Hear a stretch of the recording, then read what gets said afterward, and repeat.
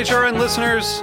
As we celebrate our 15th year, we are deepening our commitment to giving voice to the next generation of food systems storytellers, and we need your help. Our internship and fellowship programs help activate new possibilities for underrepresented and underestimated young people through experiential journalism, audio engineering, and production training. Through these unique programs, HRN helps food equity stewards build essential workforce readiness skills that expand their potential and foster economic mobility. Please consider supporting these critical programs. And with a minimum donation, you can be entered to win a dinner for two at an amazing restaurant in one of 8 cities and tickets to a concert at a great venue in one of those cities. We have incredible partners across the country who have donated, as they also share our passion for helping to educate the next generation of food systems storytellers. Check out heritageradionetwork.org/15 to donate and enter to win today. That's heritageradionetwork.org/15 to donate and enter to win today. And make sure you donate before March 31st. Thank you. This episode is brought to you by Mise en Box, bringing restaurant-prepared meal kits to your door. Learn more at miseenbox.co. That's MISEN box.co.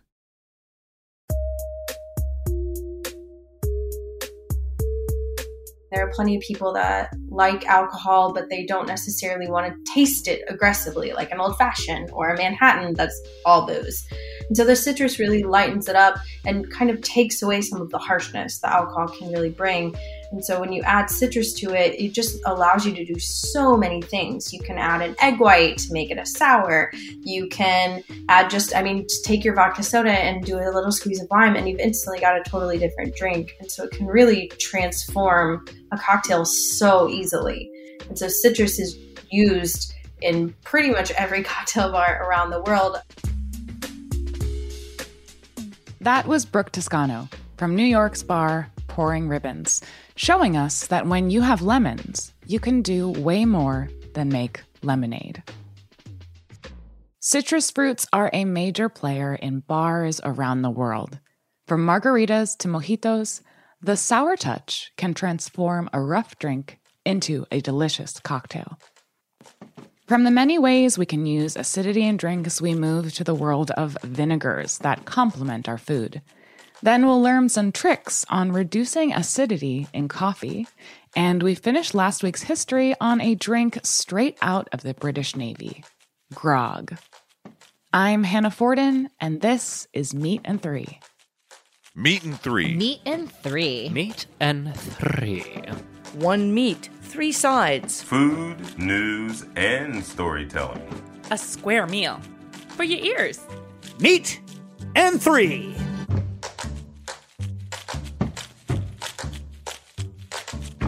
The acidity in citrus fruits can make them less appealing to take a big bite of. We spritz them over salad, use their zest in sauce, or add their juice to a drink. And because we may not use the entire fruit, we end up with a lot of citrus waste. Brianna Brady spoke to one bar manager at Pouring Ribbons in New York's East Village about how they're trying to use their citrus as sustainably as possible.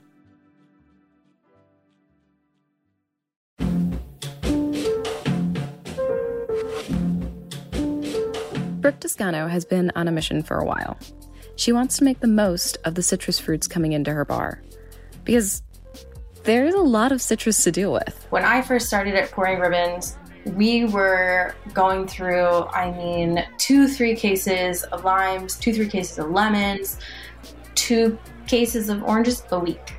And we are one single cocktail bar in one tiny aspect of New York City. That's a lot of rinds, a lot of squeezed out lemons, a lot of whole peeled oranges. Brooke says that there are about 150 limes in a case. With 3 cases, that's 450 limes a week. It's hard to imagine what that even looks like. And all that citrus adds up in more ways than one. And so the idea of saving the planet, for sure, I love it. I'm all about it. But if you're saving the planet and you're spending 12 hours to prep one syrup, that's not sustainable for a business model, because you've got to factor in labor costs, transportation for them to get there, the tools you needed to make that happen.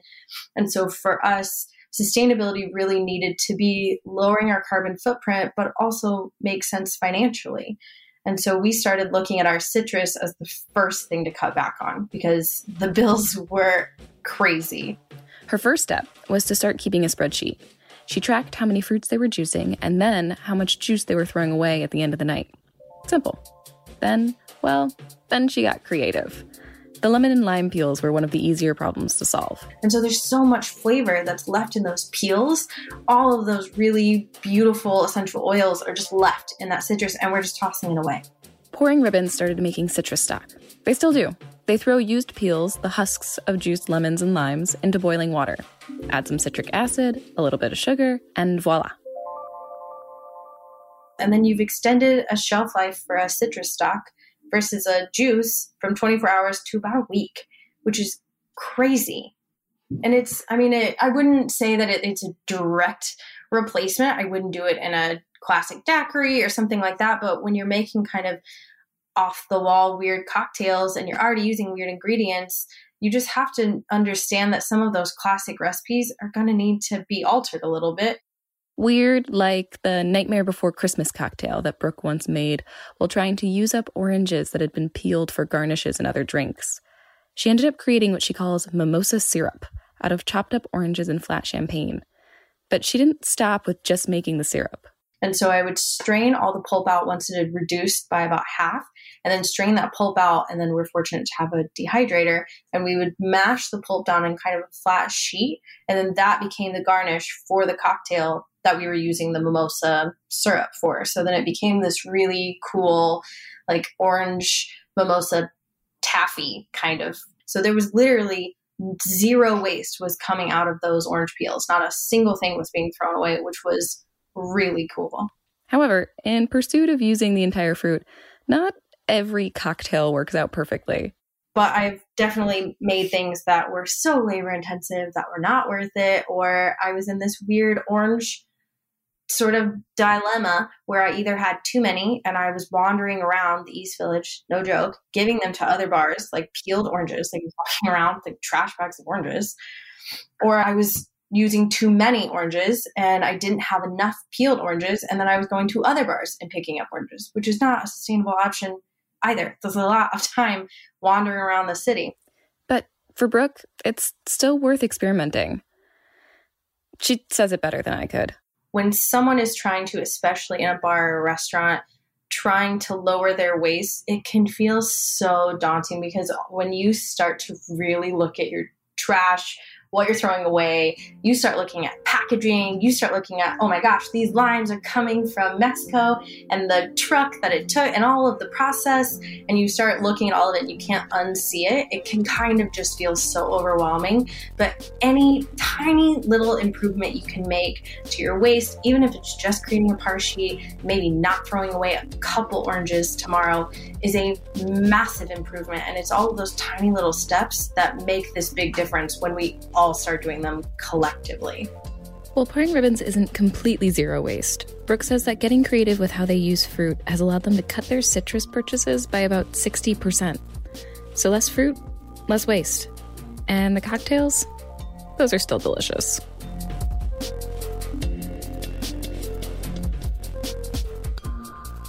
On a hot summer day, it's hard not to think about a refreshing citrus beverage. But that's only one source of acidity in food. Next, we turn to vinegar. And that means it's probably time to turn to our friend, Michael Harlan Turkel. Michael is the host of HRN's The Food Scene and Modernist Breadcrumbs. He's also a major vinegar lover. Michael wrote the book Acid Trip, about traveling the world to explore unique vinegars.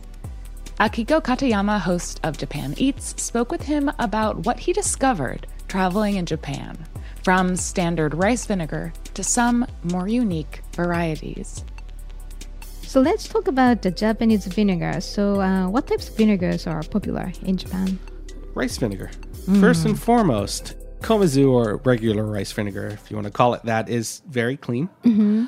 Most of it's a little bit lighter than white wine vinegars. Most Komazu is pretty standard. Like, it has the sensation and the mouthfeel more than it does the flavor. So it has the acidity, but it doesn't really have much character after Right, it's that. more like a background. Yes. Right. And that's how most komazu or rice vinegar is used in Japan. So what is kurotsu? Well, kurotsu is something in it of itself. Like it's a completely different category, but it's this really kind of deep and dank and funky. It's kind of like the natural wine of vinegars because it's made of 3 ingredients and 3 ingredients only. Vinegar is a very, very slow process, and it's very boring to show people how to make it unless they have 6 months to sit with me. But the one wonderful thing about the kurotsu or this black vinegar is that you can hear it. Like there's a point where it's kind of bubbling away, and they actually use a lot more senses than just taste and smell. They lean over and they kind of listen for that Rice Krispie snap, crackle, and pop. So kurotsu sounds like just like a thicker flavor. And Yes. how do you use it? A lot of it's drank. It's a potable. It's made as sports drinks. It's made as like nerve tonic, and it's all promoting health and restorative qualities. But then you don't find it much in food. It's a very distinct flavor. It's almost primordial because it's got that funk and it's got so much going on that a lot of softer rice vinegars are used as a backbone, used to supplement other flavors or used to kind of create structure, on whatever sauce or marinade, where kurotsu can be its own thing. One of the most unique vinegars Michael found was akazu, or red vinegar. It's actually made from all the sake leaves, and it's this really, really dark colored and extremely like tasty and potent.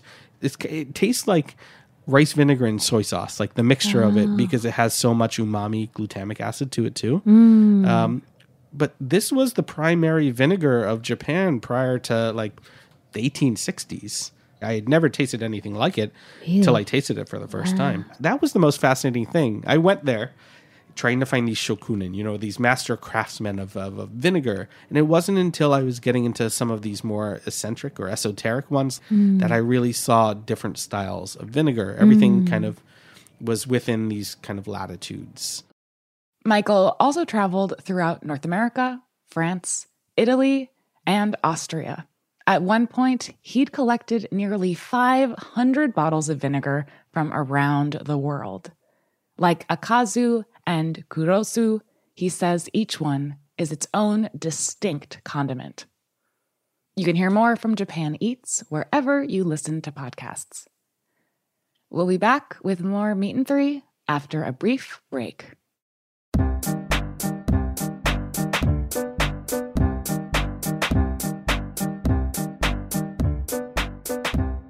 This episode is brought to you by Mise en Box, bringing restaurant-prepared meal kits to your door and enabling anyone to be the hero of their kitchen. You can book fun and lively virtual cooking sessions featuring restaurant chefs who guide the group through the preparation of their home-delivered meal kit. They're always looking for new restaurant partners. If you're a restaurant, a food truck operator, or a catering food brand looking for an additional line of revenue, Mise en Box can help get you into the meal kit space in a matter of days. If you are an eater, recommend your favorite restaurant and Mise en Box will take care of the rest. Learn more at miseenbox.co. That's MISEN box.co.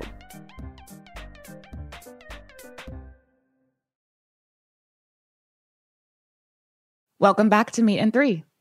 As we've learned, we consume acidic ingredients in many forms, but some are less obvious than others, like coffee. As a result of this component in the much-beloved morning beverage, coffee can upset sensitive digestive systems. Pablo Alvarez takes us on a coffee testing experience to find out the best ways to reduce acidity in coffee. It's early in the morning, you're half asleep, but you have a packed day ahead of you. If you're like me, one of the few things that can take you out of that semi-zombie state is a cup of coffee. And let me tell you, we are not alone. The latest study released by the National Coffee Association found that 64% of Americans are coffee drinkers. And there is a good reason for that. Drinking coffee can boost your mood, metabolism, and mental and physical performance.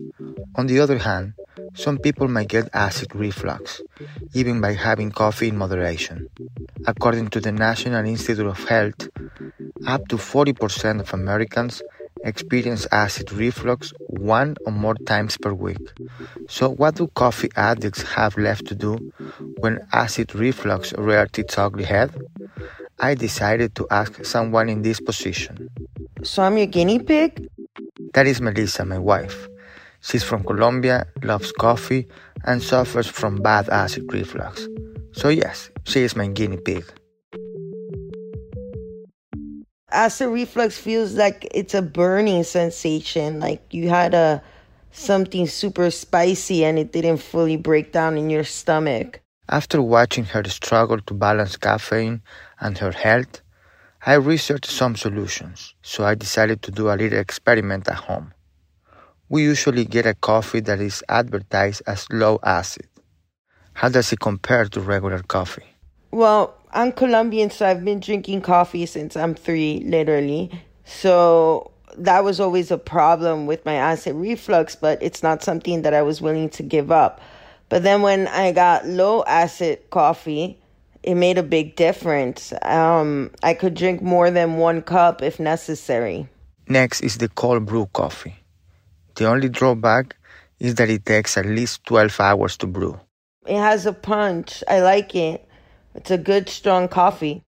The result will be a more concentrated form of coffee. Coffee that is prepared through cold brewing is 67 less acidic than coffee prepared through hot brewing. Now we're down to the last trick, the weird one. I found that adding eggshells to the mix while brewing the coffee can lower its acidity. This tradition is linked with the so-called cowboy or campfire coffee. The reason it works is because the eggshells are composed mostly of calcium carbonate, a fairly alkaline material that has the ability to absorb some of the acid in the coffee. This is coffee number 3. Ew, this is weird.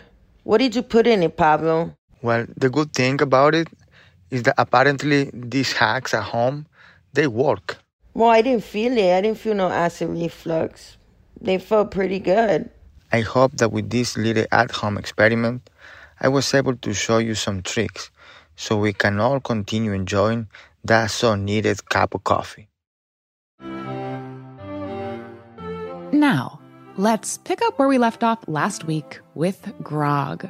We heard how the addition of citrus to watered-down rum had a huge impact on the British Navy in the 1700s. But what is its broader role in British culture? Zoe Denkla is back to explore the rest of the story. On last week's episode of Meat and 3, I talked all about the history of grog. But in case you missed it, here's the rundown. Grog was a drink created by a British naval officer stationed in Barbados in 1741. It consists of rum, water, sugar, and lime. That lime and grog provided sailors with enough vitamin C to ward off scurvy, which, prior to, caused so many crew members to fall sick. Grog had a huge impact on the British Navy in the 1800s, so I was curious how many people actually knew about it today, or if it was even still served. I did some digging and reached out to this little bar in England called the Grog. Here's the bar's owner. My name's James. I'm 30 years old. I've recently just bought a little rum bar in Southport in the UK. So it's been quite good fun actually, because I knew the old owner very well, and he was slowly converting me into a rum lover. I think that's probably the best way to put it. Since grog was served in the Navy till 1970, I kind of had this fantasy it would hold some sort of English national drink status, but James said not so much. I don't think they know the specifics of it. I think they see it as an alcohol, not necessarily as a product or as a cocktail. Grog still seemed to be part of British culture, but more so as slang, referring generally to alcohol. But what about the pride and preservation of this hugely important national drink? Maybe I just consumed one too many pirate-themed grog YouTube videos. I was worried for a sec the bar didn't even serve it, especially since the tiny place had no menu online. We do. We serve 2 variations of grog. There is an official naval recipe, but I was curious about the modern execution. So first off, James gave me his traditional preparation of grog. It's an overproof rum, which is any rum that's over 60% ABV. And then you have a 50ml shot of that. And then you equal parts that down with cool water and a slice of lime. If you are looking for something a little more exciting, or maybe you're not the biggest fan of watered down rum, James had his own spruced up take on the traditional drink.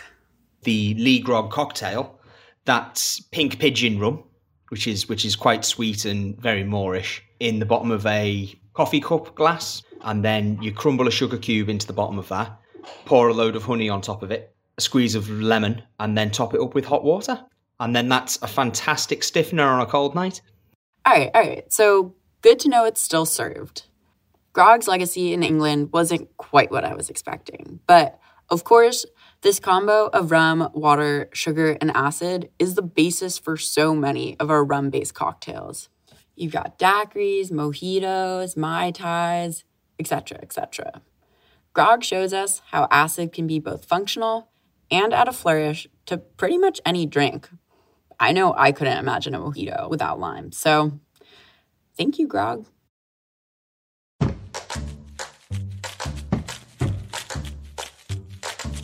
That's our show. Thanks for listening. You can learn more about the guests and topics we touched on this week by checking out our show notes. Meat & Three will be taking a break before launching into our 11th season in a few weeks, so now is a great time to explore HRN's archive and find your next favorite food podcast. Special thanks this week to Zoe Denkla, Brianna Brady, Hannah Fulmer, and Pablo Alvarez. Meat & Three is produced by Matt Patterson, Katie Mosman-Wadler, Dylan Hoyer, and me, Hannah Forden. Our audio engineer is Matt Patterson. Our theme song was composed by Breakmaster Cylinder. Meat & Three is supported in part by public funds from the New York City Department of Cultural Affairs in partnership with the City Council. Meat & Three is powered by Simplecast. Meat & Three is a production of Heritage Radio Network, the world's pioneer food radio station. Learn more at heritageradionetwork.org and follow us at heritage_radio. And please stay in touch. Whether you have a story idea or would just like to say hey, write us at ideas@meat3.nyc. That's all spelled out.